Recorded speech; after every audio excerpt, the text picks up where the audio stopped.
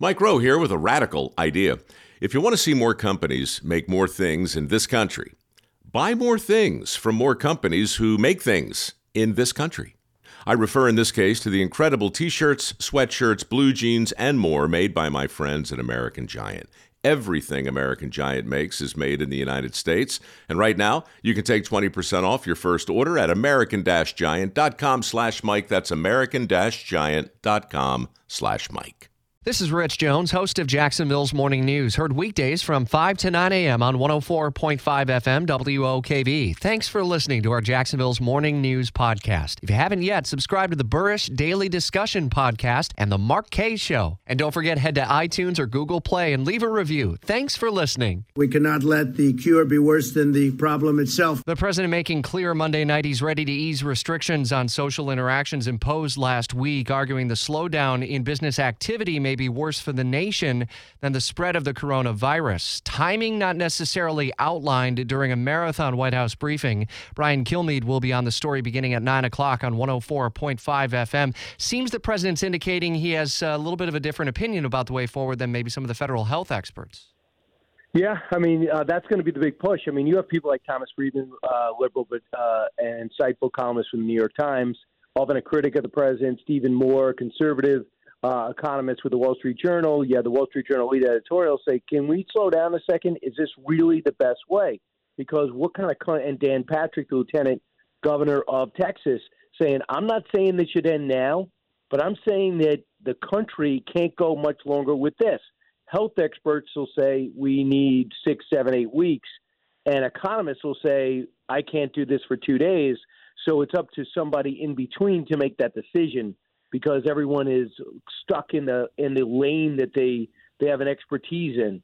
So the president kind of brought that out. He tweeted it out. It's been said a lot. You know, what are we going to do with all these people? You have 5 to 7 million who are going to be unemployed in an instant. We're in day 9 now. What if it's day 19, 29, 39? When does this end? Number one, people need hope. They need to see a light at the end of the tunnel. We see the numbers going up. We see the recoveries going up. And we also see these therapies. We're going to interview on television. I'll bring it back for radio.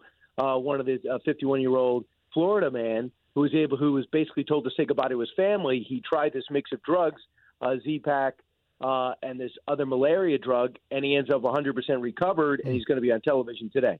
So that therapy is going to be used starting today in New York, which is the number one place for this disease. It's going to be an interesting debate, but of all the president's enemies, he's going to use this to say there's know what he's talking about. He got a late start, and he's trying to end it early.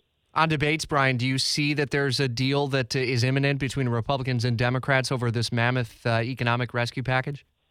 Listen, Rich, you have no time for politics in your show. You just want to find out what's going on, who's going to win the election, and what the issue is. But this is the most blatant show of issue-oriented politics in a rescue situation I've ever seen in my life. When a deal was done, Nancy Pelosi comes to town and says, wait a second, 5 Republicans have to be quarantined. They can't vote.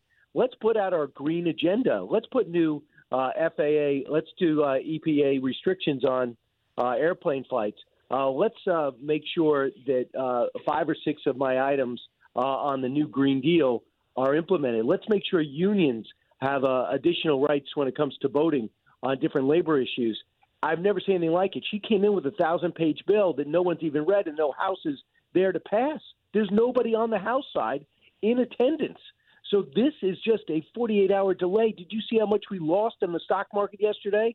We lost that because they're playing politics with our lives. Now, you might not like the final deal. That's the debate I thought we'd have today on WOKV. But instead, I'm talking about why don't they have a deal? And all signs point to the Democrats.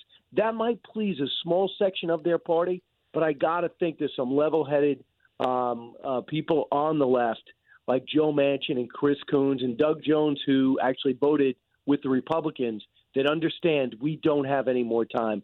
The word is Schumer told the president and Secretary Mnuchin yesterday, we're going to get a deal done today. But I hope the president doesn't cave on these issues. It'll be a terrible precedent. In-depth coverage of the story in Jamie Dupree's Washington Insider blog and the WOKV app and on your radio right after Jacksonville's Morning News at 9 o'clock. For the ones who work hard to ensure their crew can always go the extra mile, and the ones who get in early so everyone can go home on time, there's Grainger, offering professional-grade supplies backed by product experts so you can quickly and easily find what you need. Plus, you can count on access to a committed team ready to go the extra mile for you. Call, click Grainger.com, or just stop by. Grainger, for the ones who get it done.